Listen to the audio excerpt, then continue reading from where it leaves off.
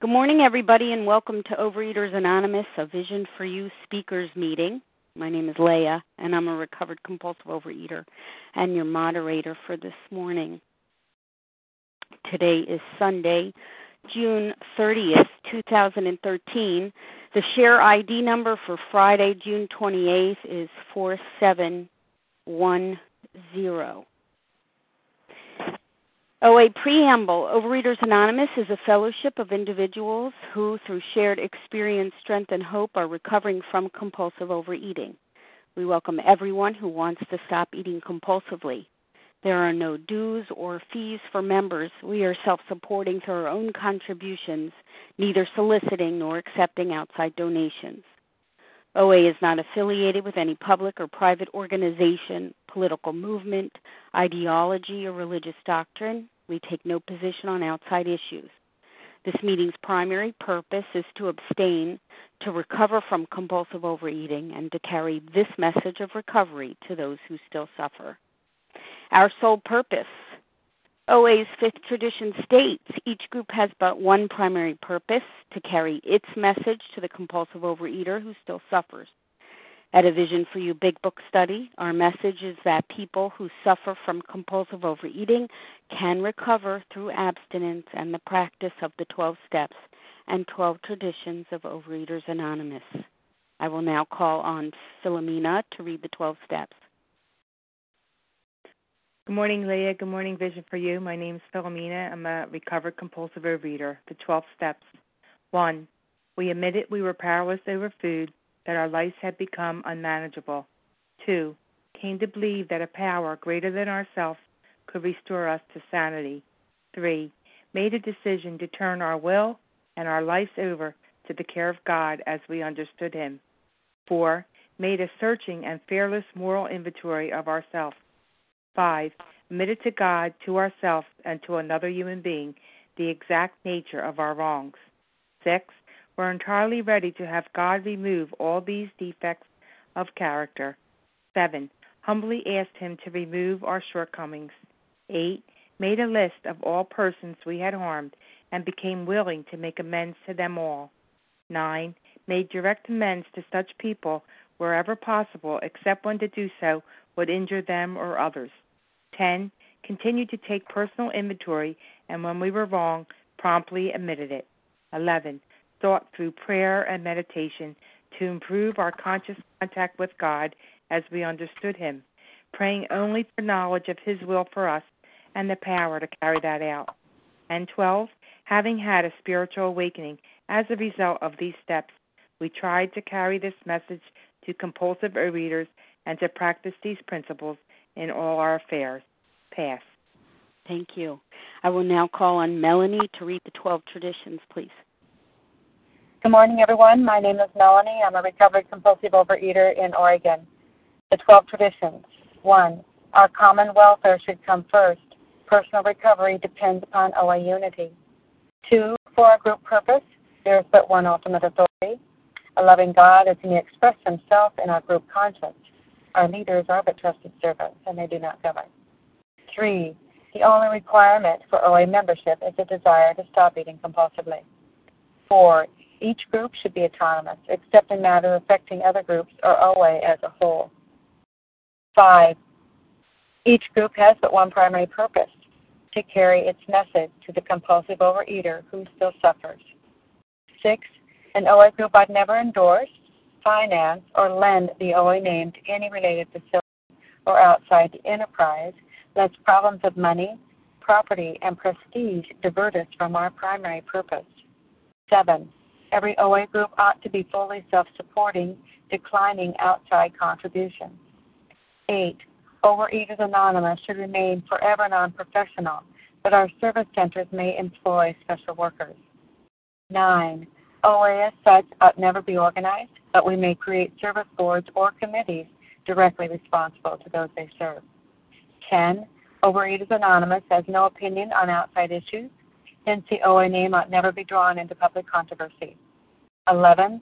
Our public relations policy is based on attraction rather than promotion. We need always maintain personal anonymity at the level of press, radio, films, television, and other public media of communication. 12. Anonymity is the spiritual foundation of all these traditions, ever reminding us to place principles before personalities. Pat. Thank you, Melanie. Our whole journey through the steps takes us to Step 12. Step 12 states, having had a spiritual awakening as the result of these steps, we tried to carry this message to compulsive overeaters and to practice these principles in all our affairs. Here to share with us this morning about her spiritual awakening, her personality change sufficient to bring about recovery, is Michelle R. from Pennsylvania. Good morning, Michelle. Good morning, Leah.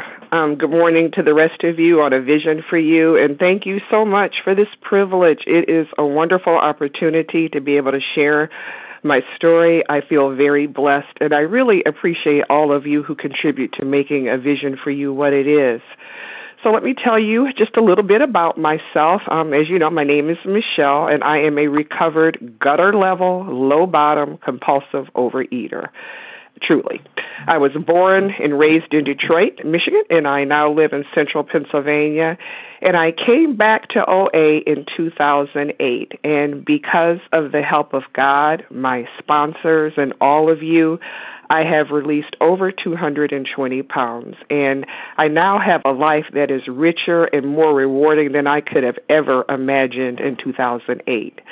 But my reality is that when I came back in 2008, I didn't come here to gain a rich and rewarding life. I came here to lose weight, period. And to my way of thinking at the time, my only problem was that I was fat. I had no concept of the program of recovery. I didn't need your steps. And I really didn't understand why a book about alcoholism had anything to do with me as a fat woman. Once you all had taught me moderation, self-control, willpower, I was going to be out of the rooms again. And so you can see why I needed to be restored to sanity. And over the next 45 minutes or so, I really want to share my journey through the 12 steps and paint a graphic picture of what it was like and the depths to which this disease took me, what happened to me, and then what my life is like now. And right now, I really feel that my life is a gift. Steps 1 through 3 tell me that I have to admit my powerlessness. I have to believe that a higher power can restore me to sanity, and I have to turn my will in my life or my thoughts and my actions over to that higher power that I call God. Now, I now know that I was born powerless over compulsive overeating and needing to be restored to sanity and to turn my life over to a higher power. Well, let me give you a little background so that you can understand why. Now, I come from what I think of as a typical working-class African-American family living in Detroit, Michigan, but with a few twists. My family dysfunction started with my grandmother. Her mother died when she was very young, and when her father remarried, he married a woman who was only 4 years older than her. And so she had never been mothered or nurtured. She didn't really know how to be loving, and she despised weakness, in particular emotional weakness. To me, she seemed incapable of consoling people, comforting them, supporting anybody who needed. I did not grow up with the warm and fuzzy grandma that many of you have memories of. I feel to this day that she is a woman that should have never had any children. Instead, she had 12, 11 of whom lived. And there were a lot of influences that shaped my family. But one of the biggest influences was acute color consciousness. Now, this is, and I always say this when I share, the dirty little secret in the African-American community, because it was perceived back then among my grandmother's generation, and to put it in perspective, had my grandmother lived, she died 5 years ago, she would have been 100 this year. So of her generation, and my mother's generation, and even to some extent now, that the lighter you were, the better you were. If you had curly, long, or straighter hair that wasn't totally kinky, that was considered good hair. And that was what it was called in the African-American community. She has good hair. Well, my grandmother openly favored the light of her children, and then their children, my cousins. And she did it in such a staggeringly, like I say, staggeringly blatant way that even outsiders commented on it. Well, my mother was her darkest child. My mother had short hair, and my mother was singled out, and not in a good way. Now, all of my grandmother's kids, my aunts and uncles, my mom, cope with my grandmother's raising in a different way, mostly dysfunctional ways. But my mother's way of coping was to become extremely independent, and she shut down emotionally. She learned to wear a mask. And she never let on that she wanted or needed love or that her mother's treatment was getting to her. Now, this made my mother, and by extension us as we later grew up, the odd men out in our family, we were always just a little bit different, and then a lot of times a lot different. And although her coping skills, they were okay to get her through the time when she lived at home, but they would later go on to take a huge toll on her later on. At 19, my mother got pregnant with me, and in 1957, good girls got married, and she married my father. They were divorced 3 years later, and one more child later, my younger brother. And at 6, she married my stepfather. And at 6, that was also the last year that I ever saw my real father. I never saw him again after that.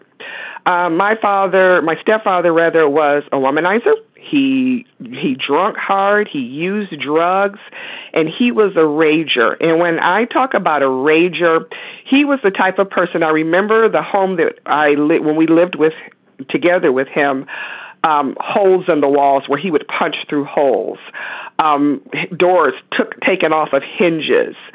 And he was frequently unemployed because his explosive temper got him fired a lot.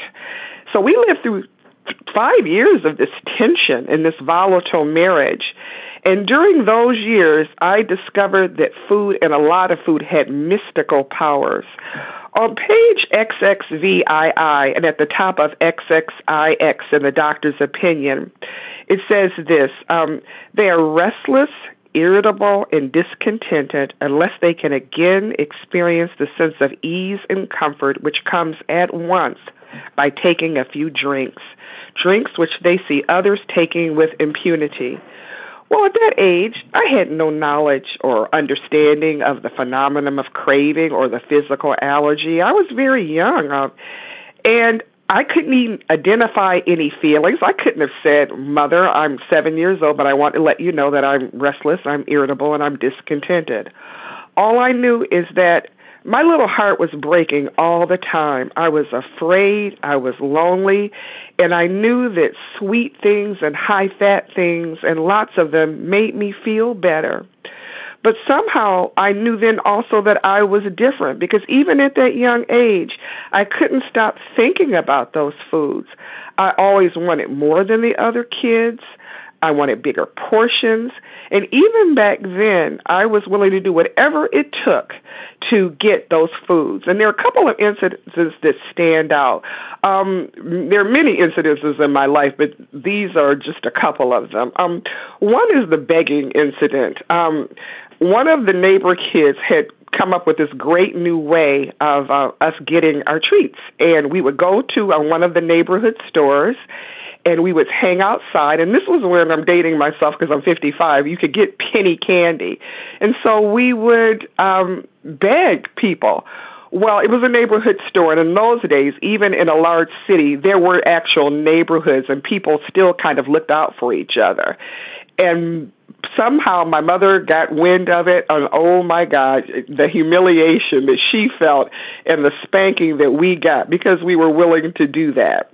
The other incident was one a little bit later. It was when my mom had married my stepfather, and we moved to a new neighborhood, and a young girl on the street our age, her father owned a store. And me and my younger brother convinced her to write a note supposedly written by her father asking that his store clerk load us up with candy. Now, we were all under the age of 9, and we were really surprised that the clerk could tell the difference between a note written by 3 people under 9 and a 40-year-old man. Of course, we didn't get away with it, but these things just show you what I was willing to do. Now, at 11, my mother divorced my father. Now she was raising, by then, 3 kids because she had my youngest brother. And she was distracted. She was working. She had to take care of all 3 of us. And she was dealing with her own pain, her own undiagnosed depression, her own loneliness, all her own issues that had never been resolved. And so she couldn't really attend to me emotionally, and frankly, she really didn't have the skills to do so. And so again, I learned that food soothed me. It comforted me. It made me feel loved and nurtured. And because I was the only daughter and the oldest, I was given way more responsibility than I should have ever had. But worse than that for me, because I always had strong verbal skills, even as a child, and I could put on a good front, and it seemed to all appearances that I was handling things okay. I got good grades. I was bookish. I was never really in trouble. I was never allowed to act like a child. I was expected to respond to life as an adult. But keep in mind, I was still a child. I had no control over my environment. So I took control in the only ways that I knew how to at that time. I was bossy and controlling to my brothers, and I was so mean to them. I tried to eat as much as possible whenever I wanted. And I created a very rich fantasy world in which I was a princess of all things. I was in complete control of everything in my world at that time. This is a prescription for disaster. And it looked, again, like I was okay. I was handling things, but I was a preteen. You know, what coping skills did I have? And so it was during this time that I came up with my own design for living.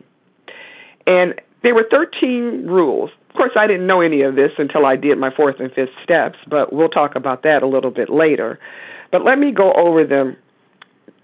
Number 1, you, Michelle, are a victim. And as a victim, you should gain comfort through your self-pity and power by hanging on to your resentments. Number 2, being validated and approved of by others is of vital importance. Without it, you are nothing, and the more you get, the better you are. Number 3, your feelings should always guide and control your life. Number 4, how things appear is always more important than how things actually are. 5, you are not worthy of good things. And I want to talk about this for just a hot minute. The only thing that I ever allowed myself to spend money to pamper myself with was with food. And I'll share a short story with you. Many years ago, I went shopping with a girlfriend. It was a mall sidewalk sale, and lots of really great bargains. Well, she spent probably $50 and bought all kinds of stuff for herself. I wouldn't buy myself anything until lunch, when we walked across the road to a well-known seafood restaurant. You all know which one I'm talking about, where I spent $40 on lunch. Unbelievable to me, but that was how I thought at that time. Number 6, you are inherently evil. And I was told throughout my life that I was bad all my life, how bad I was. So much to the extent that I could not even look at a baby picture of myself. There's a picture that sits on my desk that I had to work to be able to look at because I was revulsed and repulsed by looking at that picture. Number 7, the use of guilt, shaming, manipulation, and criticism are acceptable ways of dealing with and relating to other people. Number 8, there is never enough of anything for you, especially food, love, or attention. 9, I am less than others, and if people really got to know me, they'd know how much less I really was. 10, a fantasy life is just as good as the real thing. Number 11, avoid big lies, especially if it makes you look good, but little lies, lies of omission are okay, especially if it helps you to maintain an illusion. 12. I have no boundaries, and it was okay for people to say or do anything to me. And it was also okay for me to say or do anything to other people. And number 13, I should never be angry about anything. Now, these 6 principles guided every aspect of my life until I came back to program in 2008. And you can see why I would need to be restored to sanity.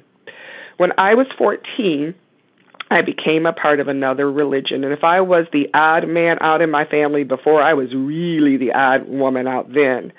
And for example, because of my beliefs, I no longer observed holidays. And these are the types of rituals that bind even dysfunctional families together, and I was no longer a part of that.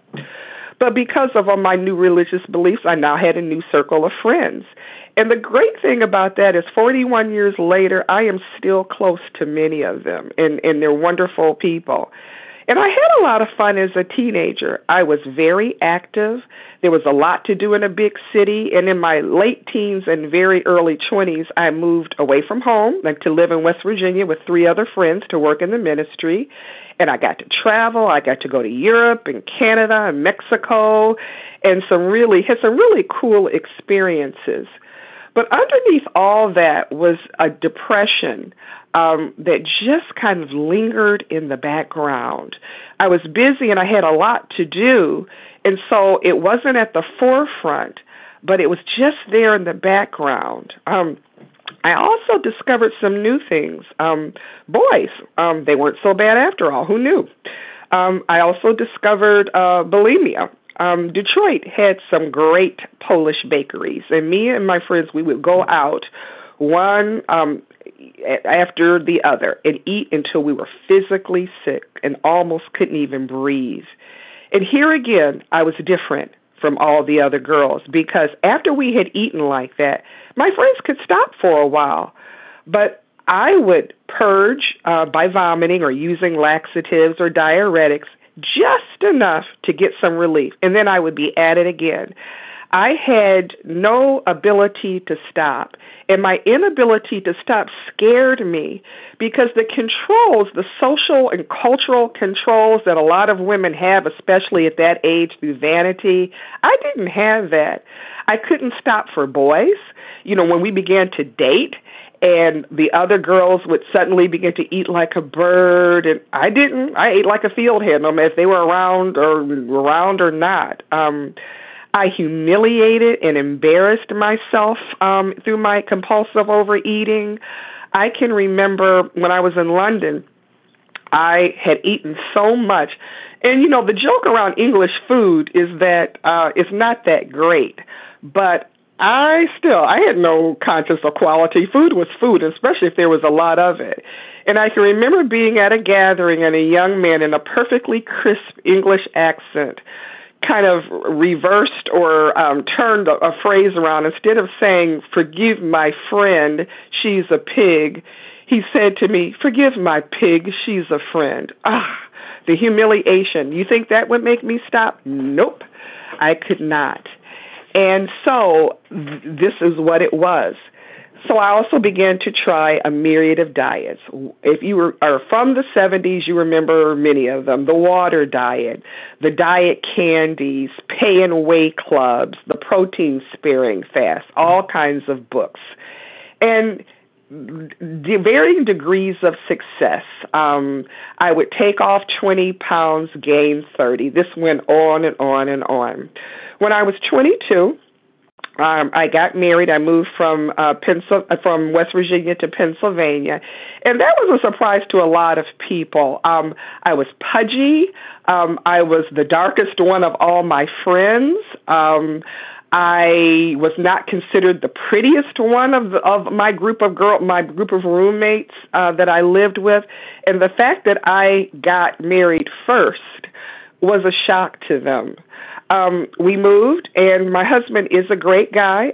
We were both in the full-time ministry at that time.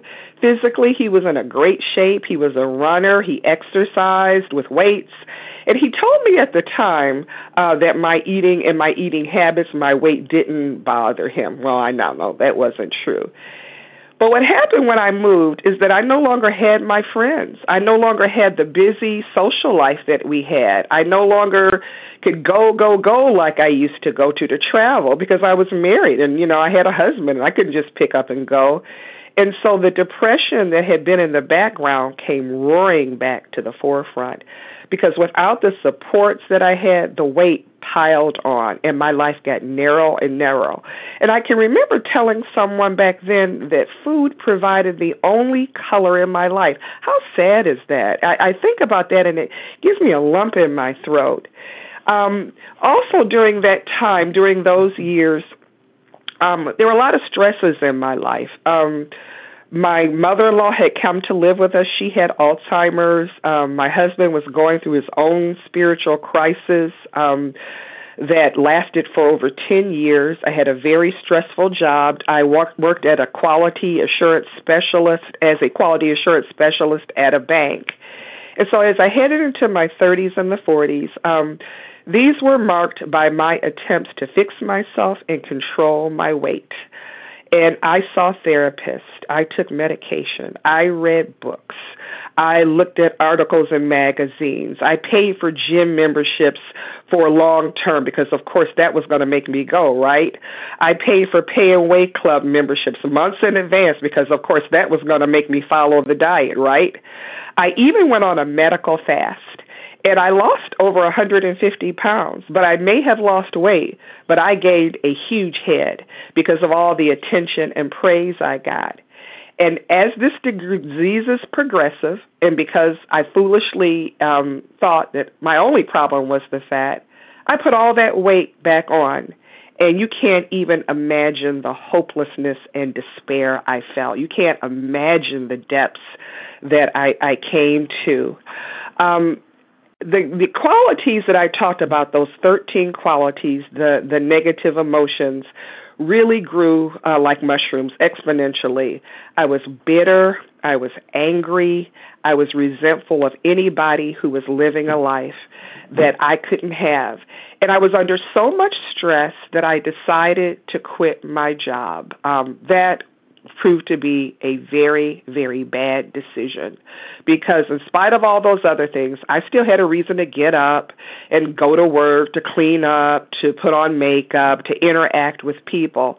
Well, when I quit my job, my life spiraled downward at a faster pace than I could have ever imagined. There was no reason for me to get up. There was no reason for me to take a shower, for me to brush my teeth. I gauged my days by what was on television.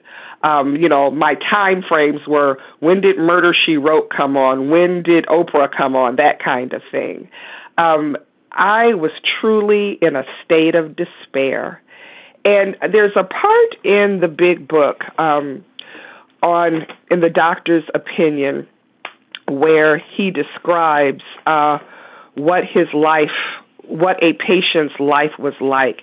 And I can identify with this. This is on page XXXI.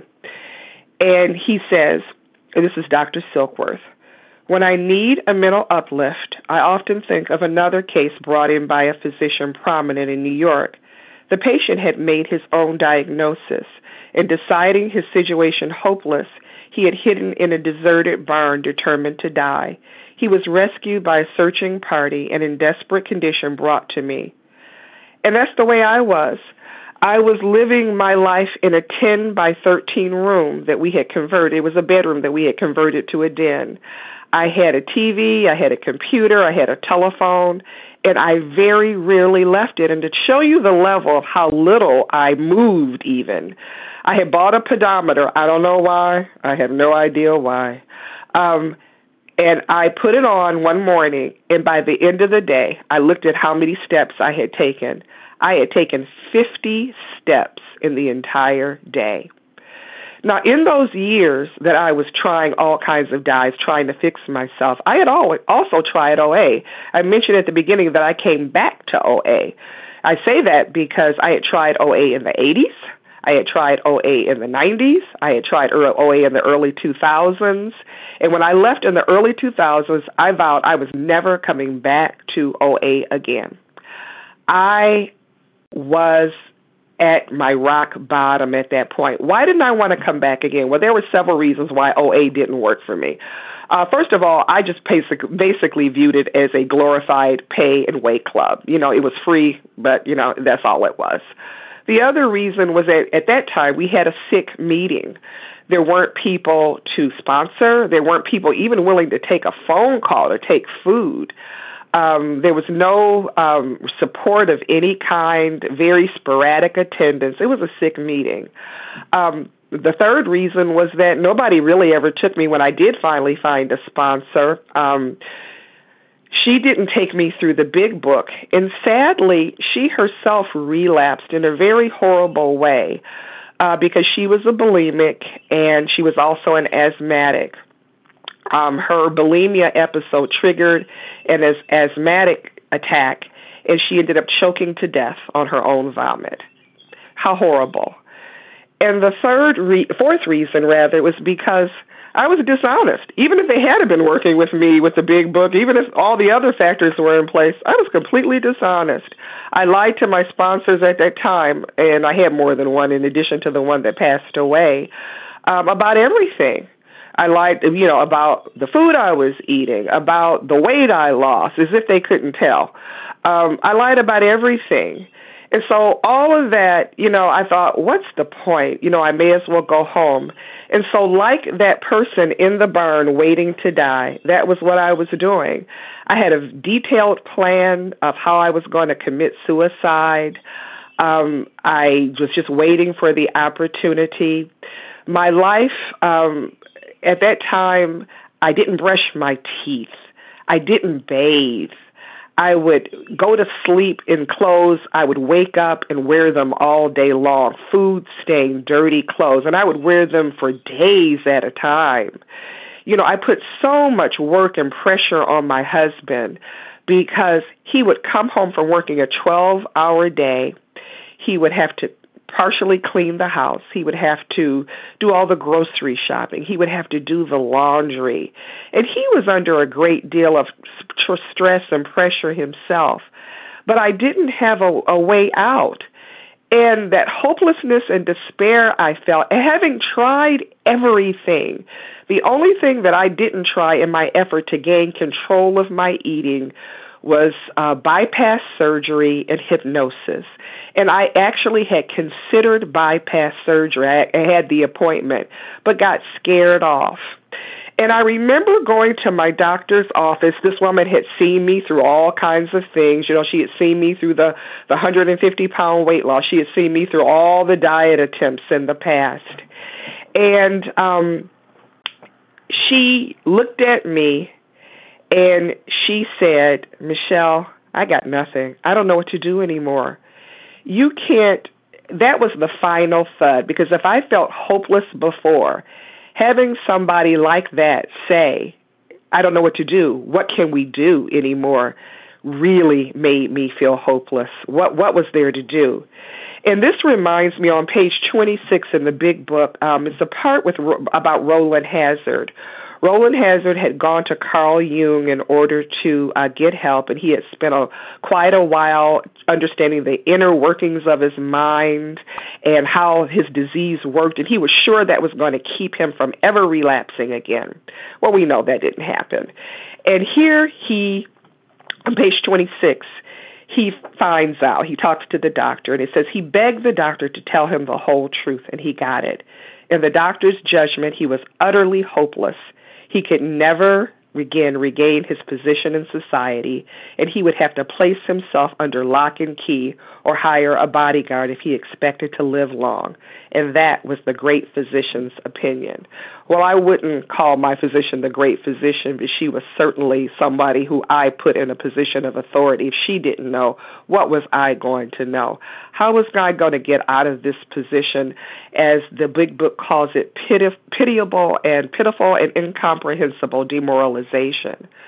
So what happened? How did I come from there to this point? Well, during the time that I was working, I also started a direct sales business, cosmetic business, and it was the one that gave away the pink Cadillacs. You all probably have heard of it. And at this time, my business, and I'm using that term in quotations because it was no business. If I wasn't showering or brushing my teeth, you can't imagine me doing any other kind of business activity. So my sales director at that time thought I needed a jump start. I needed some help just to get myself going. So she invited me to attend a retreat, but actually, and when I think about it now, she kind of kidnapped me to attend a weekend retreat where there would be people there training and other consultants and all that other thing. Well, one of the women that night who was speaking was supposed to arrive at a certain time, but she was late. And when she came in, she said, I was late because I had to attend my AA meeting. And I didn't want to miss it, and I didn't want to leave early. Well, of course, my ears perked up because of my past experience with OA. And so I sought her out afterwards, and I talked to her because of that experience and talked to her about some things that I had issues with. I had issues with powerlessness. Now, my life truly demonstrated that I was genuinely powerless, but I don't know why I had a problem. And in fact, I had so much a problem with powerlessness, I don't know how many times I have lost count that I rewrote step 1 because I could not say the word that I was powerless. I also had a curious mix of pride and enormous shame and arrogance. My arrogance came in the form of the fact that I didn't really think I needed steps 2 or 3 because, hey, I had a spiritual life. That was about the only thing I did have left. I was dedicated my life to God at a very young age. I had been in the ministry. What did I need steps 2 or 3 for? The shame was I hated being called a compulsive overeater. Couldn't they have called it something else, another name? Because even the names sound judgmental and insulting to me. And that pride kept me from adhering to the program, even as I understood it back then, because of that.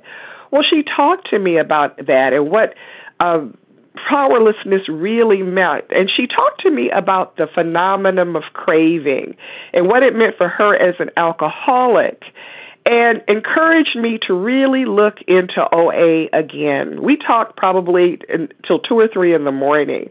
Well, okay, I took her words. And, I did not want to be at that conference. I really didn't. And I know now, it was divine intervention. By that time, I had over 200 extra pounds on my body. I had sleep apnea. I had edema so badly I could barely wear shoes. I was asthmatic.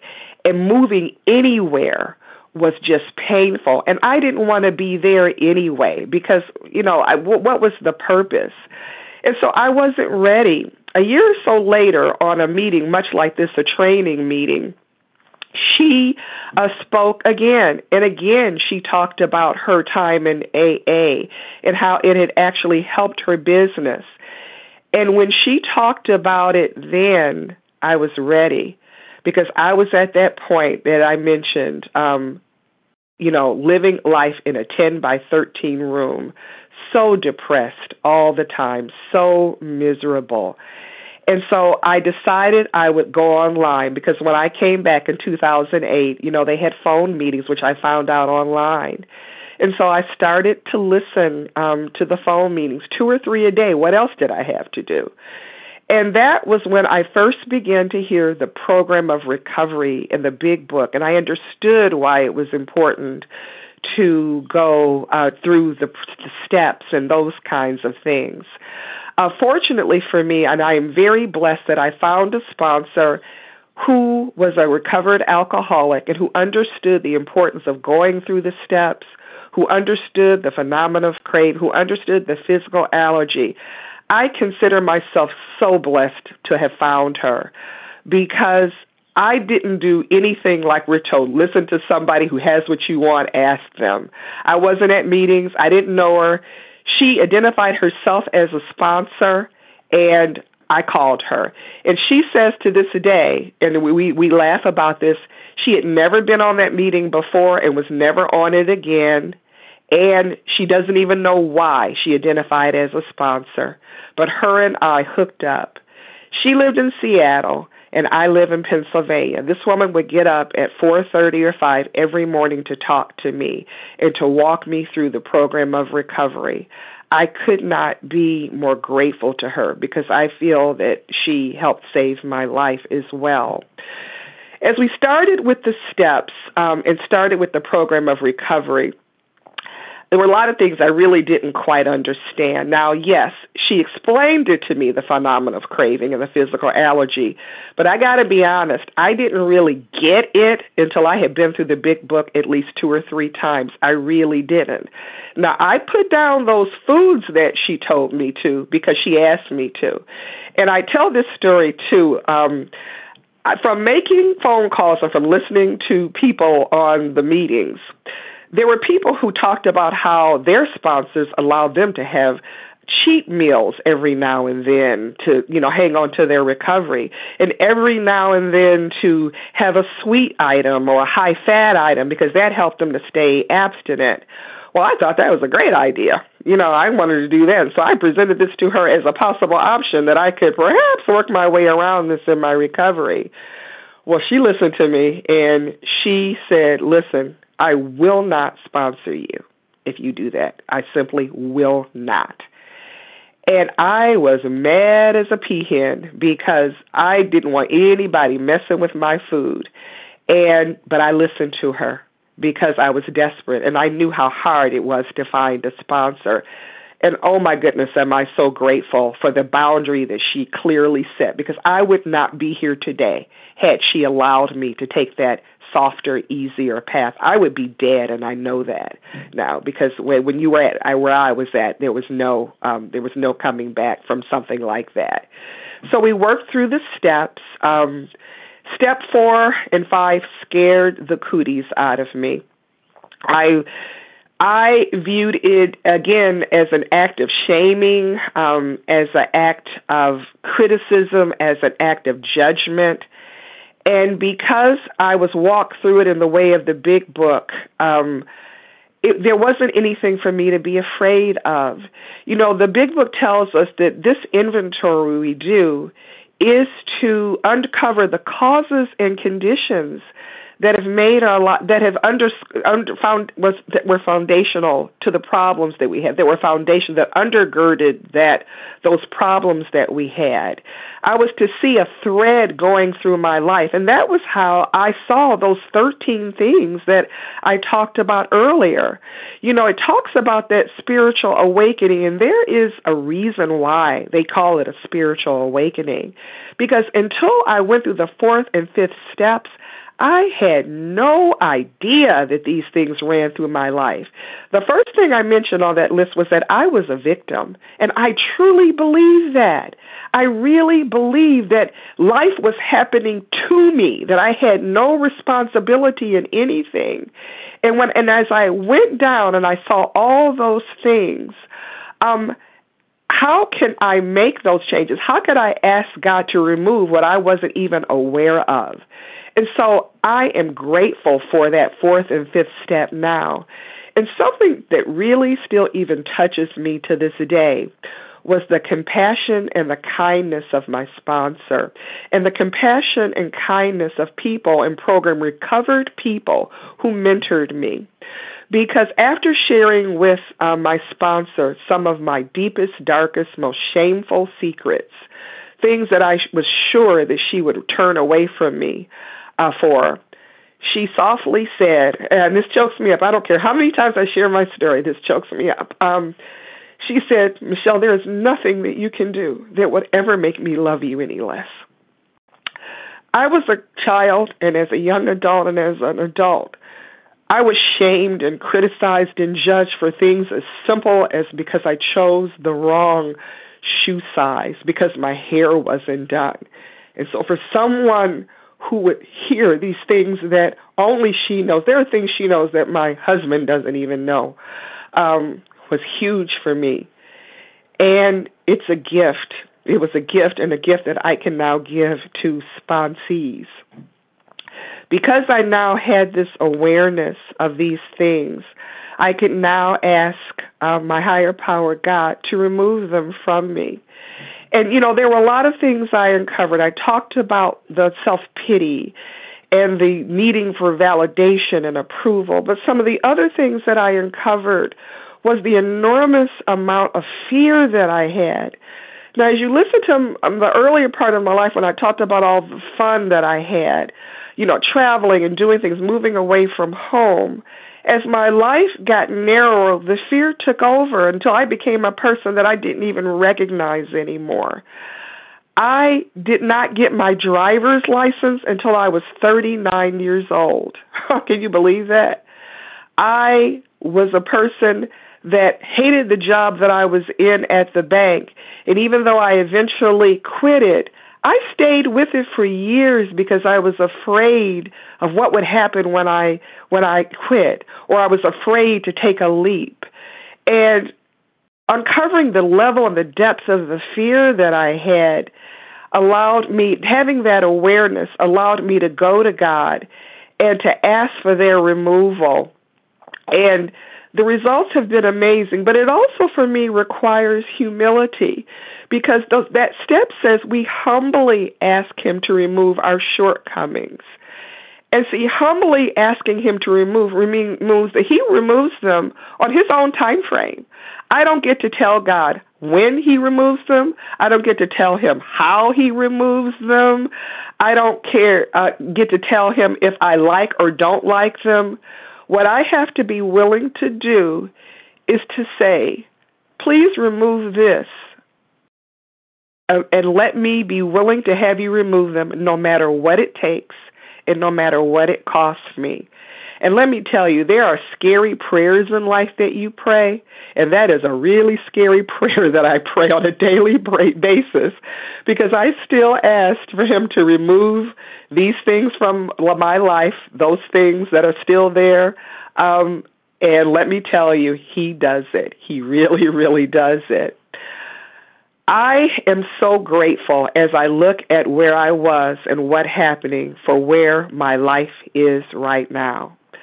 There would not be enough time for me to tell you the things that have come to me through this program. I just really couldn't. So I'm just going to start talking about some of the things. That self-pity and that victimhood, I no longer feel that. It is remarkable to me that sometimes I don't even recognize myself because I am able to do things and act upon things in a way I never could before. Last year, my husband and I moved to Costa Rica for 2 months to work in the ministry. I was able to attend a ministry training school.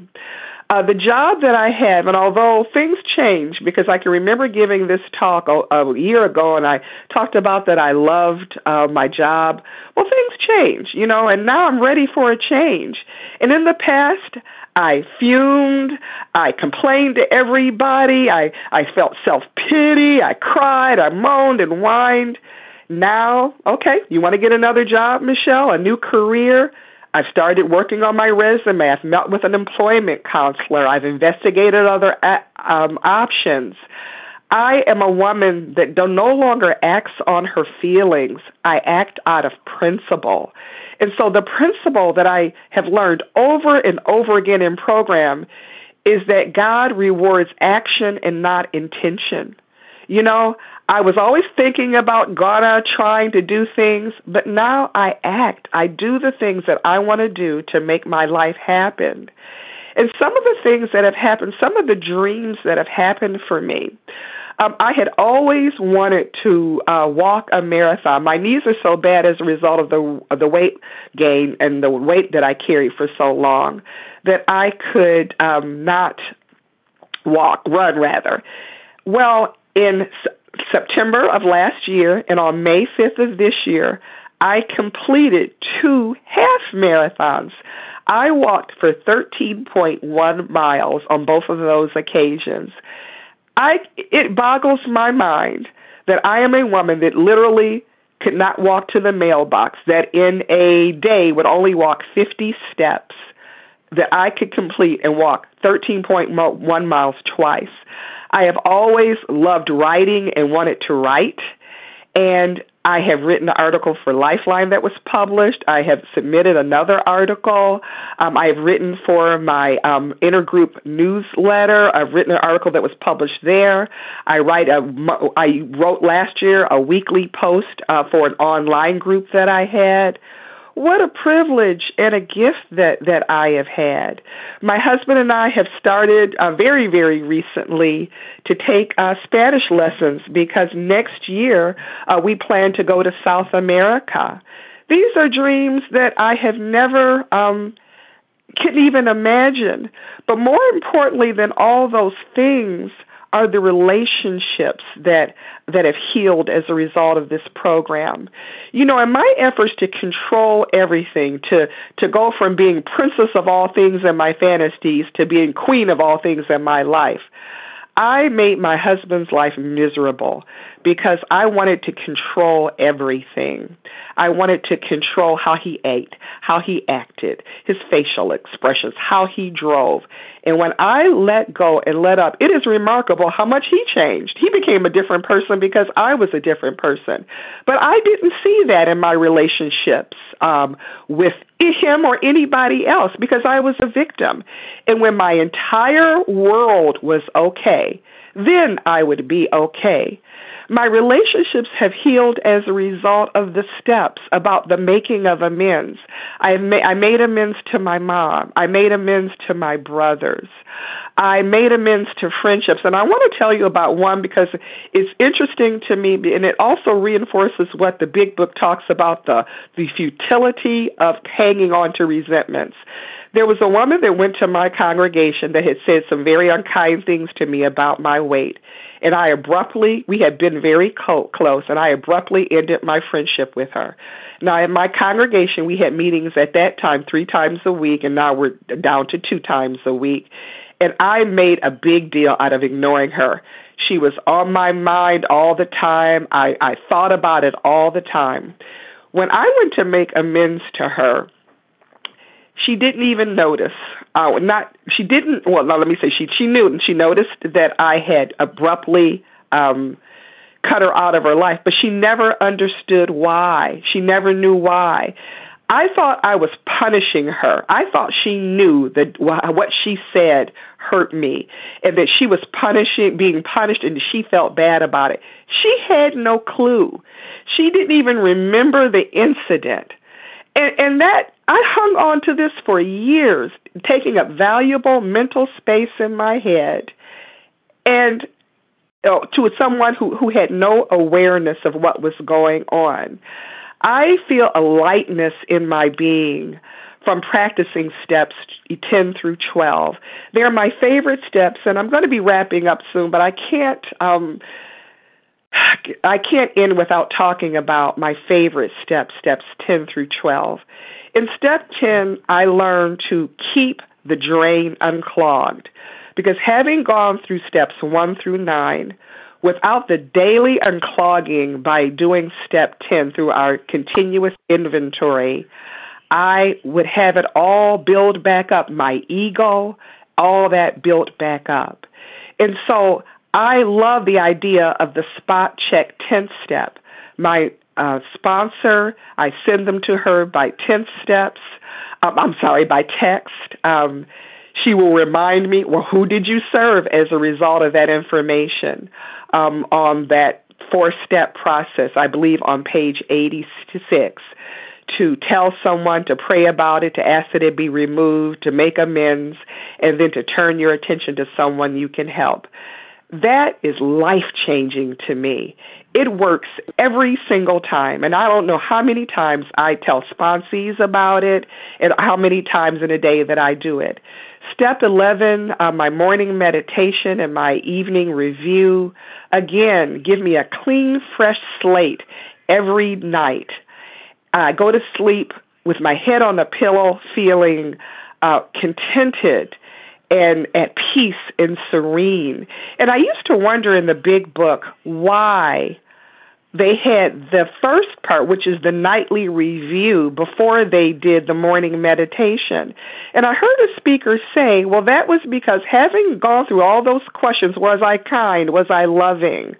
Was there anything that I needed to talk to somebody about? I now had my marching orders for the next day, because the next day, it tells us to consider our day's activities. Well, my day's activities began with me cleaning any wreckage up from the day before. And so that period of meditation that I do on a morning basis, or every morning, helps me with that. In step 12, by carrying the message, I consider sponsorship a gift. I love my sponsees. These are amazing women, and they are such a gift in my life. And they, too, as Bill W. knew, and those early first 100 knew, that it is through sponsorship that I'm saved on a daily basis. My life has not been without challenges. And I will tell you this, I hesitated to say this, but I will tell you this, because this, again, is part of that shame. Because I'm 55, I am also dealing with some hormonal changes as a result of menopause. And last year, the middle to the early part of this year, I went through a horrific depression. Horrific. And I couldn't figure it out because I had things to look forward to. My life was great. I did not understand it. I would wake up with those old feelings that I used to have, and it really threw me for a loop. I wasn't happy, joyous, and free. What was the problem here? And I sat talking with a friend who made me call my doctor. And my doctor listened to me, and she says, Michelle, you are not a negative person. You can do 12 steps, and she's very respectful of my 12-step journey. But if you are dealing with hormonal changes, if you are dealing with wonky chemicals in your brain, you may need a medical intervention. And I did, and it helped. And in addition to all that, I also this year have dealt with other changes. My mother has Alzheimer's, and she is in the end stages of Alzheimer's. At the nursing home where she lives in, she has been, they have asked us to consider putting her on hospice care. She has been hospitalized 3 times in this last year, and in fact, she's in the hospital right now because of infections. My brother, the one that conspired with me to write this note to our friend's father's store, deals with our disease. He is in a nursing home right now, weighing nearly 600 pounds with our disease.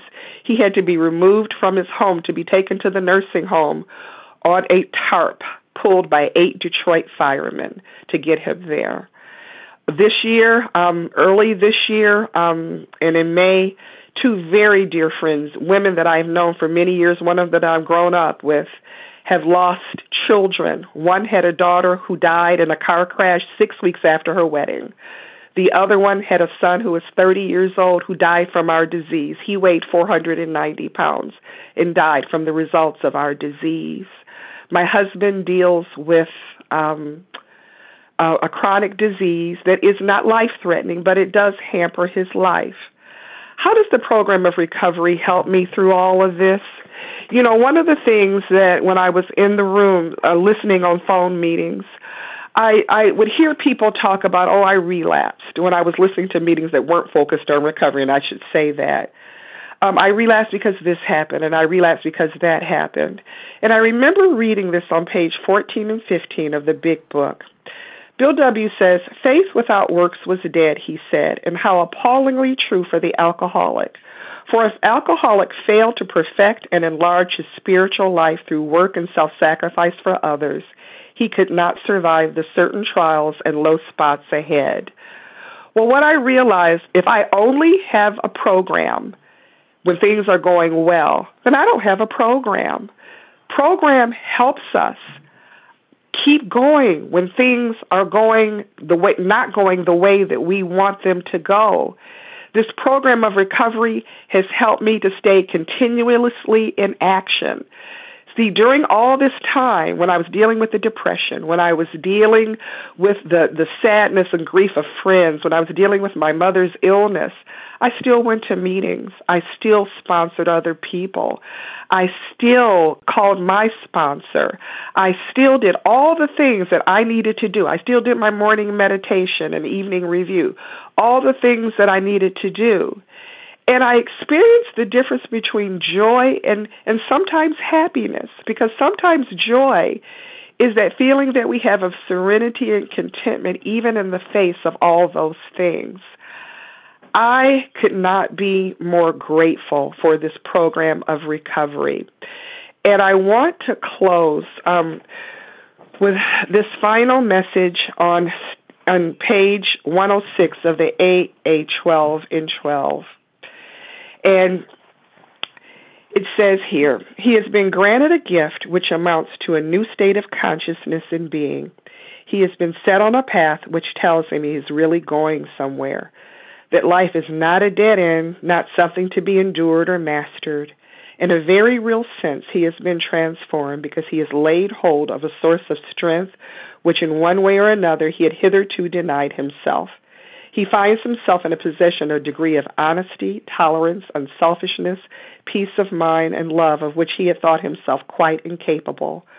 What he has received is a free gift, and yet usually, at least in some small part, he has made himself ready to receive it. Because of the gift of desperation, I was then ready to receive this gift, but it required that I work. And I had to work this program as if my life depended on it, because it does, and it still does every day. And I wish the same blessings for all of you. And with that, I pass.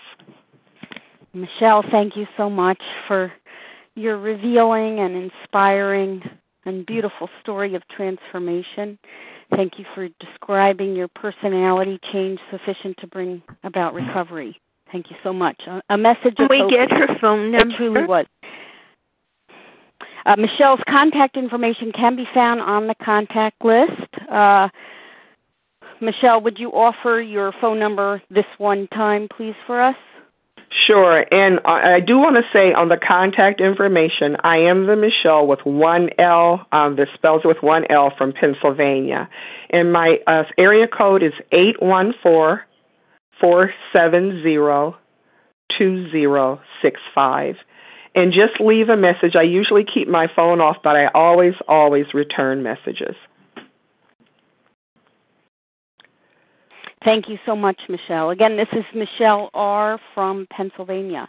Now we open the line for any questions you might have related to anything that Michelle shared this morning, anything regarding the program of recovery, and you can do so by pressing *1 to unmute.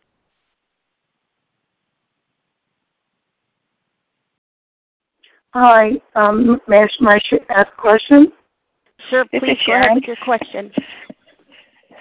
The first person, please. Yes, go ahead. I guess it was me. My name is Yvette, and I'm in New Jersey. I'm a compulsive overeater. And I just want to thank you, Michelle, for your share. And I do thank you because you talked about being a member of an ethnic community.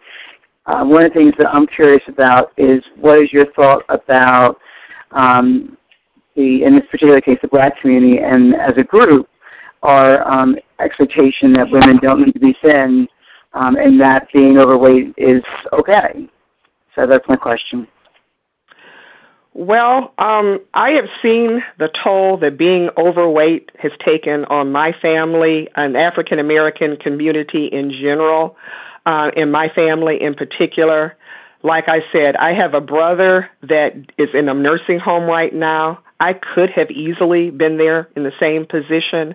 I have a cousin that at age 35, 10 years ago, because of the same heart disease, dropped dead of a heart attack. Unfortunately, it is a cultural idea that has persisted, and the ramifications are huge, because one of the things in dealing with overweight that I have learned is that that's one of the issues that contribute to a lot of the health problems that we experience as a community. And so my thoughts on that are, in carrying the message, I have to carry the message to my community as well.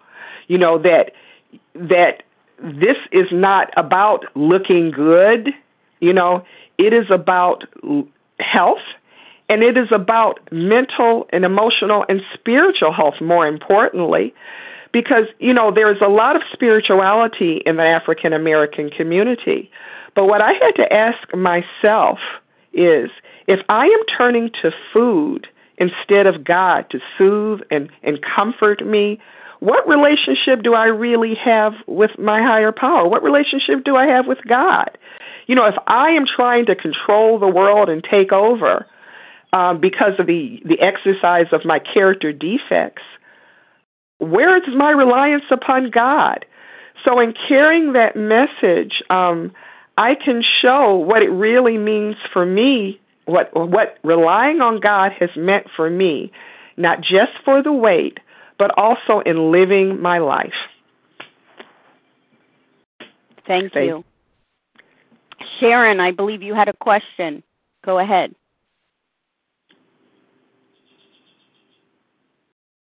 Yeah. Thank you, Leah. Can you hear me? Yes. All right. Thank you so much. And Michelle, thank you so much. Thank you so much for your story. It has just been so inspiring to me as well. I did want to ask you, because you did say that you were in Pennsylvania, your sponsor was in Seattle, and I too have a long-distance recovered sponsor and going to the 4th and 5th step. And we try and get together a couple times a week over the phone to go through this process. And I was just curious how you did that with your sponsor. And then I really liked the idea that you said I think you said you texted your nightly review to her. And did you do that while you were also going through the process of the steps 4 through 9? Thanks. Okay, thank you, Sharon. My sponsor got up every day, 4:30 or so, to speak with me. But when we got to the part on the 4th and 5th steps, we set aside a block of time, and it was a couple hours over a 2 or 3 day period, and we went through that at that time. And that was how we went through that 4th and 5th step. There was, I eventually met my sponsor when she came to my side of the world, but, her living 3,000 miles away, there was no way. But so she set that time aside. Now, in going through my 10 steps, my spot check 10 steps, I am now working with a different sponsor. My first sponsor had some health issues, and she was not able to continue. And my first sponsor also was very computer phobic, very technophobic. So she didn't do any emails, cell phones, texting, or anything. But my new sponsor does. And so what I do is text her my 10 steps. And, when I text on mine, I can only use 160 characters. So I don't have to write a novella, in order to tell her what's going on. Irritated at my boss. Selfishness. I want him to do what I want him to do. Have told you. Will pray. Will do service by. And that's how I do it. I don't have to go into it was a dark and stormy day and he did this and I was wearing that. No, I don't. And something else too, even with doing my 4th and 5th steps, sometimes I used to hear about people, and there are a lot of ways to do 4 steps. You'll find them all over the internet. The Big Book way is the simplest way and, to me, the most effective way. And if you look at the Big Book, the way it's done, they don't also go into long novels for what happened. I think I counted how many words were used for each of those examples, and I think it was no more than 12 or 14 was the longest words. And so that was how I did mine. I talked about who I was resentful at, what I had a fear of, very briefly why, and what issues it touched upon. And that's what I do with my sponsees as well. That allowed me to go through this process in a quick and efficient way. We didn't have to take years or months to do this. We were able to do this over that 2 or 3 day period to be able to get this done. And at night, for my 11th step work, I nightly review. I send my sponsor a wrap-up. I call it a wrap-up. Something about me that you should know. I am a charts and lists and graphs kind of girl. I love charts and lists and graphs.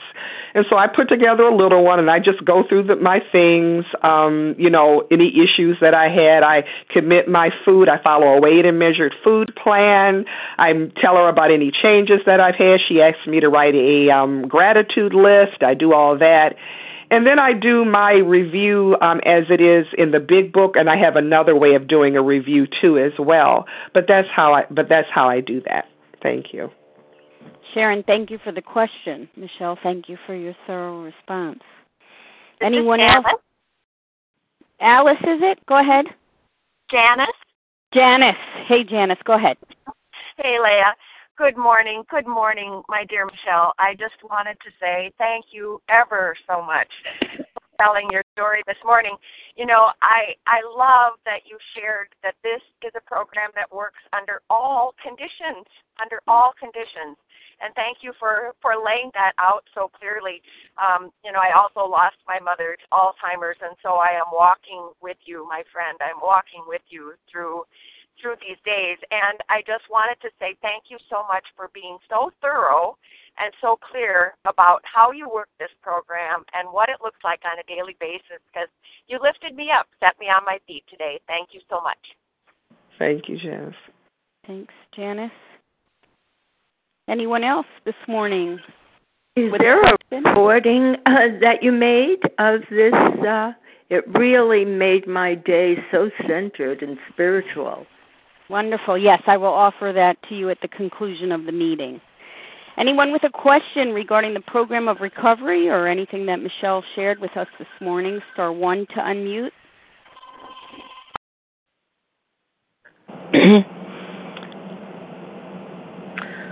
This is Sheila. May I ask a question? Yes, Sheila. Go ahead, please. Speak up a little bit if you could.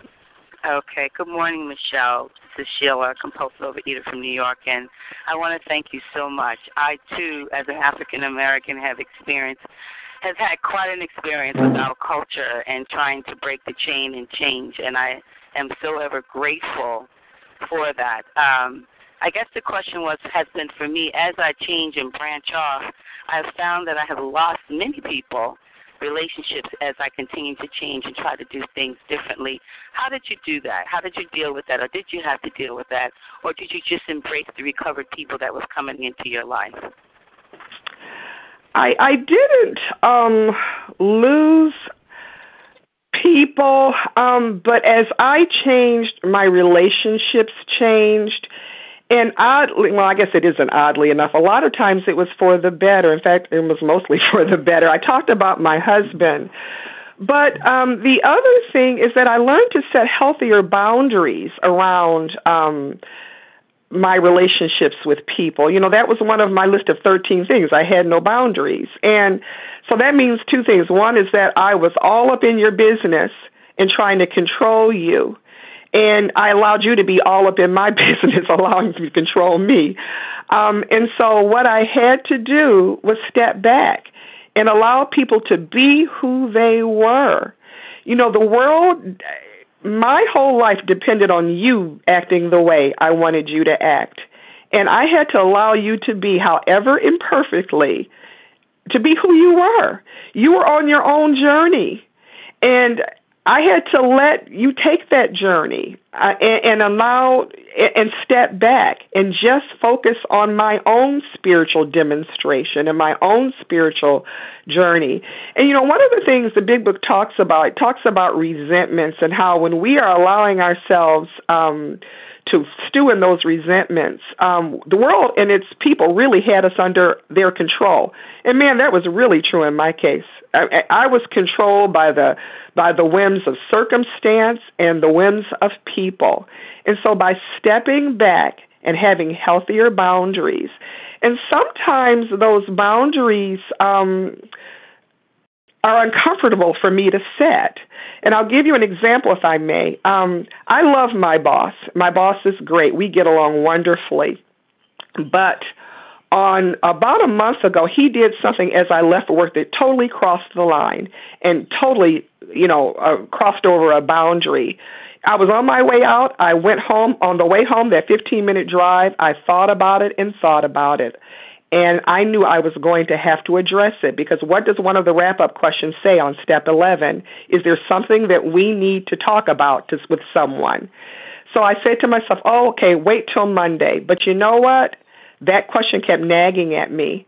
And I called him when I got home, and I said, you crossed a boundary, and told him why I didn't appreciate that.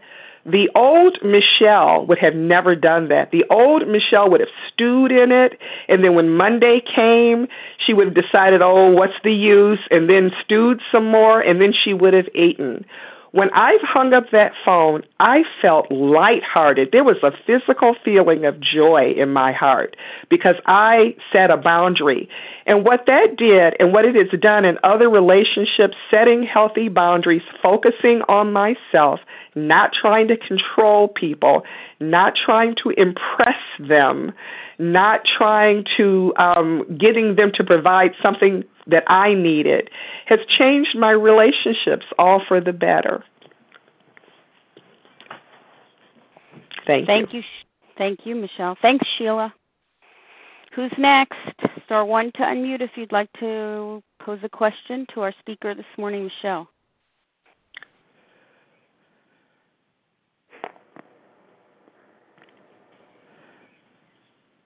This is Paula. Hey, Paula, go ahead. Hi.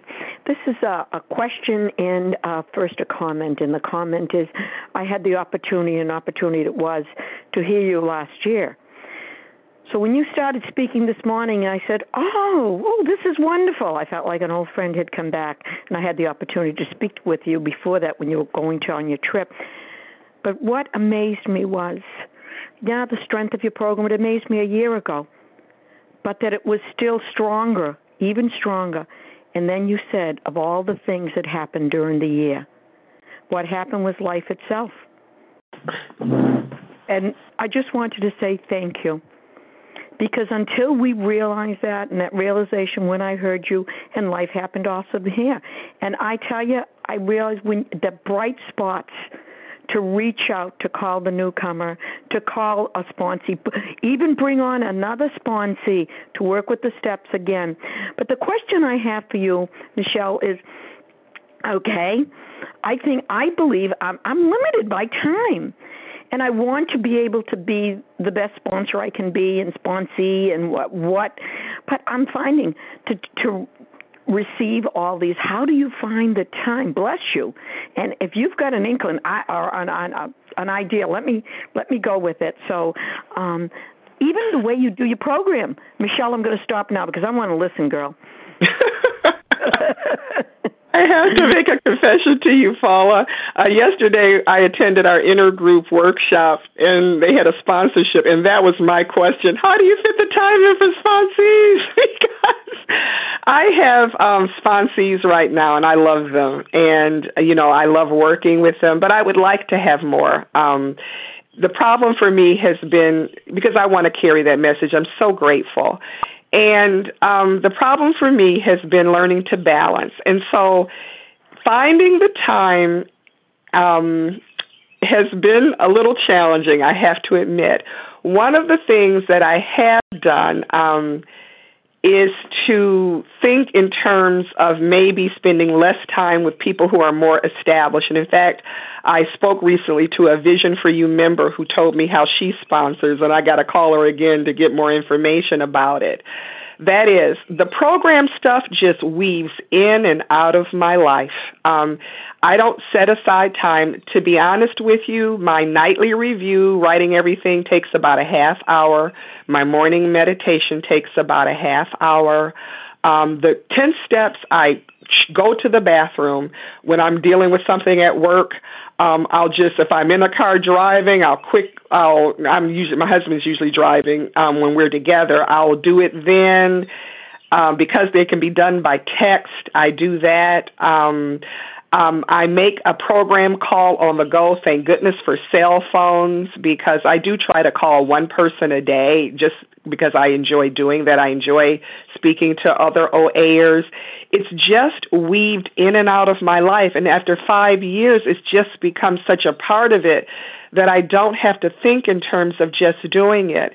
I'm going to be honest with you and tell you, Paula, my challenge in doing my spiritual disciplines, so to speak, isn't in doing them. It is in doing them in a quality way. Because when you get busy, it's easy to kind of do things kind of half-hearted, halfway. And what does the big book tell us? Half measures avail us nothing. And so I have to make sure that I set a time, and I have to get up early to do it. And in order for me to get up early to do my morning meditation, I have to go to bed earlier, or I won't get it done, or I'll do it in a halfway measure. At night, I have to cut off the TV, cut off the computer, and say, okay, I got to work on this nightly review in order to do it. Half measures, again, avail us nothing. And so this is as important to my recovery as anything else. And praying throughout the day, that's just weaved through. My sponsor, again, is AA as well. She told me about a very interesting workshop she attended where the speaker challenged them as part of their Step 11 work to pray 5 times a day. And so I've been trying that for the last 10 days. It's been interesting. I haven't always had the right times that I said I was going to do, but it has really worked to keep conscious contact with my higher power. And so, again, it's just kind of incorporated through my day. But I'm sorry I don't have an answer on the sponsorship thing because I'm working at that too, so sorry. Thank you, Paula. Hi, my name is Josie. Go ahead. Paula, I have one question. I kind of came in a little late on the meeting. Could you tell me how you do your nightly review, please? Thank you. Okay. I do it in 3 ways, okay? The first way is the big book way. I'm going to tell you it is absolutely the most effective way. It gets at the heart of everything. And I always tell my sponsees this because I do it. And if I don't do it, I get into trouble. I always pray before I do my evening review so that I ask God for awareness of what do you want me to see. When I have not done that, I am easily blinded by my own ego. I am easily blind. I don't see what I need to see. So I always pray. And sometimes I pray during the process. I'm not getting this. And so I use the questions that are on page, I think it's 86, those questions are. And those are are you kind? Were you kind today? What did you do to help other people? The third way that I do it, the second way, is, and this is when I'm just really pressed for time and it's quick, I call it the 4 Gs. I learned this at a retreat. It's you list the things you did good that day. You list the things that you're grateful for. You list the glitches, the character defects, the things that came up during the day. And then you list your goals for tomorrow. How do you plan to, how are you going to pray about this for God to remove it? What are the amends that you can make in this process? And then the third way that I do it is from a set of questions that are in the AA 12 and 12. And I think it's on page 57. I have them written out because, again, I'm a charts and list and graphs kind of girl. And it is, I believe, on page, or maybe, I'm not going to be able to find it. It might be on page, okay, here it is, on page 52. Now, these are questions where Bill talks about, in looking at both past and present, what sex situations have caused me anxiety. Well, I remove the sex from it, and I say, looking at today, what situations cause me anxiety, bitterness, frustration, or depression? Assessing each situation fairly, can I see where I have been at fault or have responsibility? There's a series probably of about 7 questions as you read on there on page 52. And depending on where I'm at, I will use that as my nightly review. But again, the important thing, no matter how you do it, and I would encourage you to do it the big book way on page 86 because it's the most effective for me, my experienced strength and hope in this matter is that it has always proved very valuable for me to pray before I do it. Thank you. Thanks, Michelle. Thank you for the question. Anyone else this morning before we wrap up? Any questions? Thank you, Michelle. Any questions for Michelle this morning regarding the program of recovery or anything that she shared in her story of transformation? Star 1 to unmute. This is Susan. Susan, your turn. Thanks so much. Hi, Michelle. It was so wonderful to hear your story. I've actually heard it before, but hearing it again was quite a privilege. I particularly love the principles that you lived by before recovery. It's a great contrast to look at those, a different way of looking at it versus the principles that we're taught, spiritual principles in recovery. My question is how you worked around your shame use the steps to work around your shame, work through your shame. Thanks. May I ask Susan, shame in what area? Because I had a shame in a lot of areas. However you choose to, wherever you choose to focus. One of the biggest helps to that, well, there were a couple things. One is my fourth and fifth step. Because of the loving witness that I received through my sponsorship, through my sponsor, she helped me to see that I wasn't defrauded. I wasn't this awful person. I was simply human.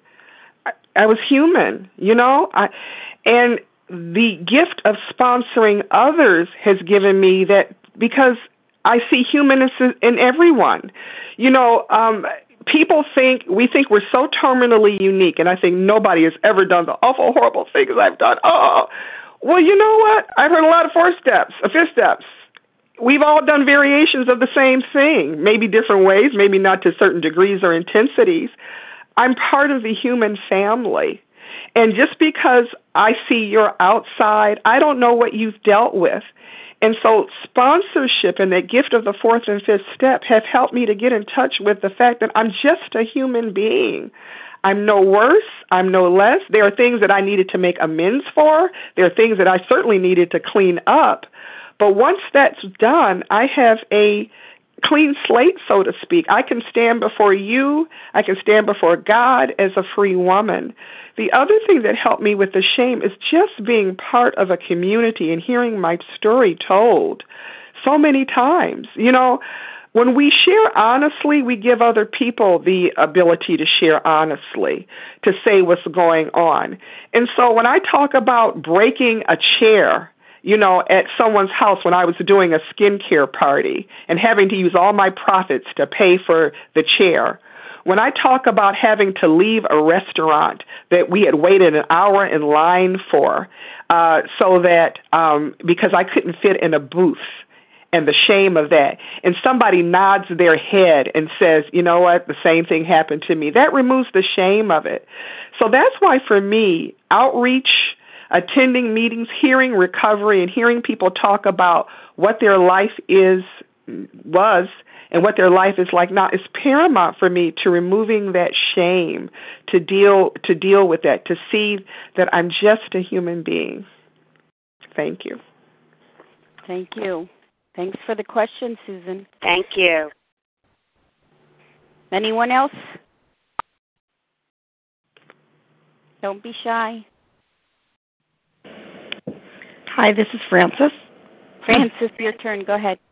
Thank you, Michelle, for your share. I really was inspired by it. I wanted to ask you two questions. One is, do you do most of your meetings live or by phone? I'm asking this because I'm not close to a lot of live recovery meetings. And the other question was, did your sponsor who worked on the steps with you also do your food plan? How did you work that out? So those are my questions. Sure, yeah. When I started off, I did all my meetings by phone. At my weight, getting around was impossible, so there was none. But when I had, after the first 9 months or so of being solely on the phone, and when I had lost enough weight for me to be able to get around, my sponsor requested that I attend my local meeting. Well, I remember what my meeting was like the last time, and I didn't want to go back. So I did, and fortunately the meeting had changed. There was, there was a good supportive community, and it's a wonderful meeting, and I really love the women and a couple of men who occasionally visit who are there. Food plan, my first sponsor did my food plan, and so when I talk with her, I would share my food because, again, she was computer and technophobic, so therefore I would have to call. When I called her in the morning, I would give her my food and report any changes that I had had from the day before. In working out my food plan, one of the most helpful things she had me do at the beginning was to write out my food history, and also to look at the common ingredients. And she had me write out my food history with every shameful, embarrassing incident that I had had around food, every time I couldn't control myself, every time I humiliated myself. And what we saw not only was a pattern in behavior, but in a pattern of the type of foods. And so when I came to her with that brilliant idea that I was going to have a treat every now and then, she could see, well, not only was she never going to sponsor somebody eating sugar, she could see that this wasn't going to work given your history anyway. So when we put together a food plan, we're told to go see a medical professional. I did not at the beginning. I simply had, and I don't think I really measured or weighed that much then. My food plan then was very different from now. It eliminates my binge foods. I now weigh and measure. I now report any change to my food plan because, again, that's part of my recovery. It's medicine. This isn't a diet. It's medicine for me. It's a prescription for me. And so all this is part of that. I now do follow a doctor-recommended plan. There were some adjustments that I had to make. And I'm not going to go into specifics of my food plan because this is not the venue for it. But I did know that although I had put aside sugar years ago when I started in 2008, I've recently found out I have a sensitivity to too much fruit. And so I had to make that change. And so I have to be open as I change, as I'm going through menopause, as I'm getting older. And now because I'm exercising more, a lot more, because I'm training to actually do a whole marathon now, my needs have changed. But again, I'm working with a medical professional for that as well. Thank you. Anyone else?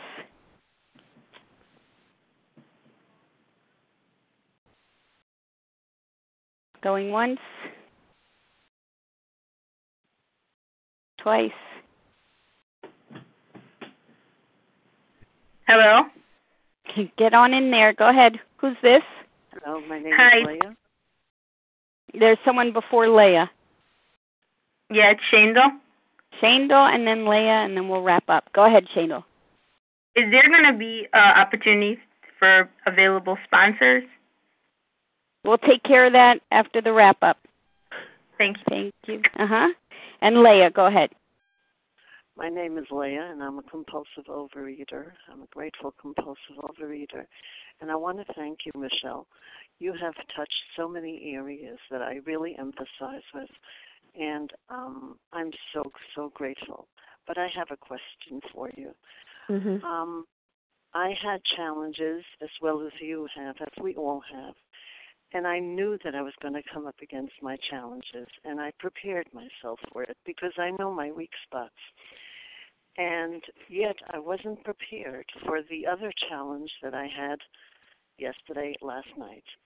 And I thought I dealt with it. And this is where I go. I thought I dealt with it, but I didn't. And unfortunately, I had a binge yesterday. And I'm trying so hard to get out of it. But I still don't know how to deal with it. So how do you I think I took the first step. I braced my humility, and I just decided to ask you. So with that, I'll pass. What is your? I don't quite understand the question, Leah. Well. The question is, I knew that I was going to face the challenges. And they're difficult. They're really difficult. And I thought that I was going to be able to deal with it, but I didn't. I binged yesterday. How do I get out of it? Well, I can point you to a page, and let me see if I can find it really, really quickly here. I think it is on the chapter, hang on just a sec, where Bill W. Is talking about rats. Oh, wait a minute, maybe that's, okay, I'm going to have to. Bill W. is talking about when we're going through challenges, that's the time to redouble the efforts in our program. You know, our tendency is when we're going through challenges to slack off. And I talked earlier about, you know, getting lax, kind of half doing things. But that's the time to really redouble your spiritual program. And there's a lot of emphasis placed on some meetings about the tools. And the tools are fine, but the tools can be done without God's help. You know, in fact, I did a lot of variations of those tools when I was in diet mode. But if you truly live according to the steps and are working on the steps, working on the spiritual toolkit, you cannot do that without God's help. We're told in the chapter to the agnostics, and let me see if I can find it here just real quick, because I know Leah wants to wrap up. Hang on just a sec. Oh, good gravy. I'm not going to. Okay, here we are. It says, its main object, this book, is to enable you to find a power greater than yourself, which will solve your problems. And that's what I have found that helps me through anything. It helped me through the depression. It helped me through the uncertainty. It helped me through all of this, is to make sure to keep your hand in God's, put your hand in God's pocket, put your hand in God's hand, to hang on for dear life, to continue to pray for willingness, and to do no matter how you feel. You know, I was a woman driven by my feelings. Feelings mean squat, and they mean absolutely squat. I don't care if I don't feel like doing a 10th step. I do it. I don't care if I don't feel like calling my sponsor. I do it. You know, you just have to do it sometimes. We do other things we don't want to do. If you've been a mother, you have done a whole lot of things you didn't want to do. You did it because they needed to be done. And this is what we have to do. That abstinence and relying on God is going to come from that relying on God. But redoubling your spiritual program, redoubling the efforts is where the relief is going to come, and praying for that willingness. So, thank you. Thank you, Michelle. Thank you, Leah, for the question. And I believe all minds are cleared unless we have anyone else that has a quick question here. You can star one to unmute.